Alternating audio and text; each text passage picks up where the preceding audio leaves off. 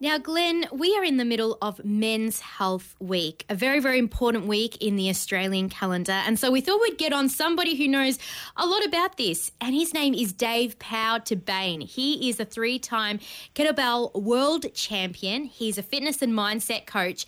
And he's also the author and creator of the Power Man books for kids. Welcome to the show, Dave.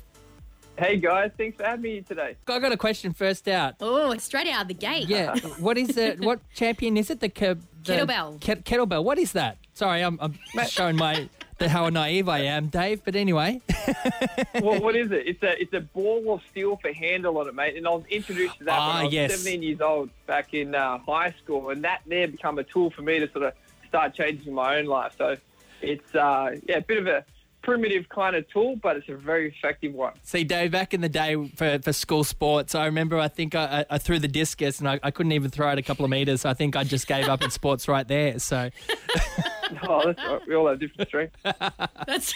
That's well said. Very diplomatic right there, Dave. And I think you're right. We do have different strengths, but the one thing's for sure is it's really important that we take care of our mental health and our physical health. I know you have quite a transformative story yourself, and you slightly touched on it with your kettlebells and how it changed your life. But for people who don't know a little bit about your story, why are you so passionate about men's health in general? Well, look, I come from a small town, about 500 people in rural New South Wales, and my whole life I grew up with those the closest to me battling different mental illnesses like bipolar, having mental breakdowns, and I saw this firsthand as a kid growing up, and I saw the devastating effects it could have on not just the person going through it, but also those around them. And the big one about it is sometimes it's sort of not the wound that sets in, but also the infection that sets in beyond the sort of circumstances. So I saw the dark side of it, and I sort of made a bit of a promise to myself that as I grew older, stronger, taller, all these different things as a young kid would think, that I was going to do something about it. And that's what sort of put me on this path to actually make some change in this world.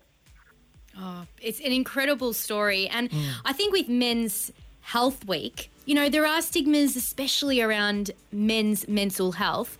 And you've obviously seen and experienced mental health around you. What is your personal goal out of this week? What are you hoping people will learn and be able to share with each other about Men's Health Week so that we can break down some of these really crazy stigmas? Well, the thing is, we're all going to experience like dark, challenging times in our life. And the big thing around the stigma is that in these times, what we actually do is we feel like we have to suffer through them rather than find a way around them or get some answers. So when we don't have the answers, especially when we're at school, we feel like we're dumb, we're stupid, we're not smart enough, all these different things. So we take that sort of attitude from school, because I do a lot of work with schools, we take that once we get into the real world, we then, when we face these times, we feel like we're weak or, we're not capable of providing and doing all these different things, and we sit with those problems. So the greatest thing that, I will recommend out of this and would love this week to actually have is, A, how important preventative health is in this space, what you eat, what you think, what you do, those you surround yourself with. Don't let it wait till it gets to the point where it breaks. Is do something beforehand. And the second thing is make sure you're sharing the right things with the right people. Go out, get a psychologist, talk to someone, a counsellor. These are the types of things where, that I really recommend people to do, because sometimes when you're sharing with people that don't quite understand or have never gone through it themselves, you can't get the right advice from that. So you've got to make sure you share the right things with the right people. It's a really big one.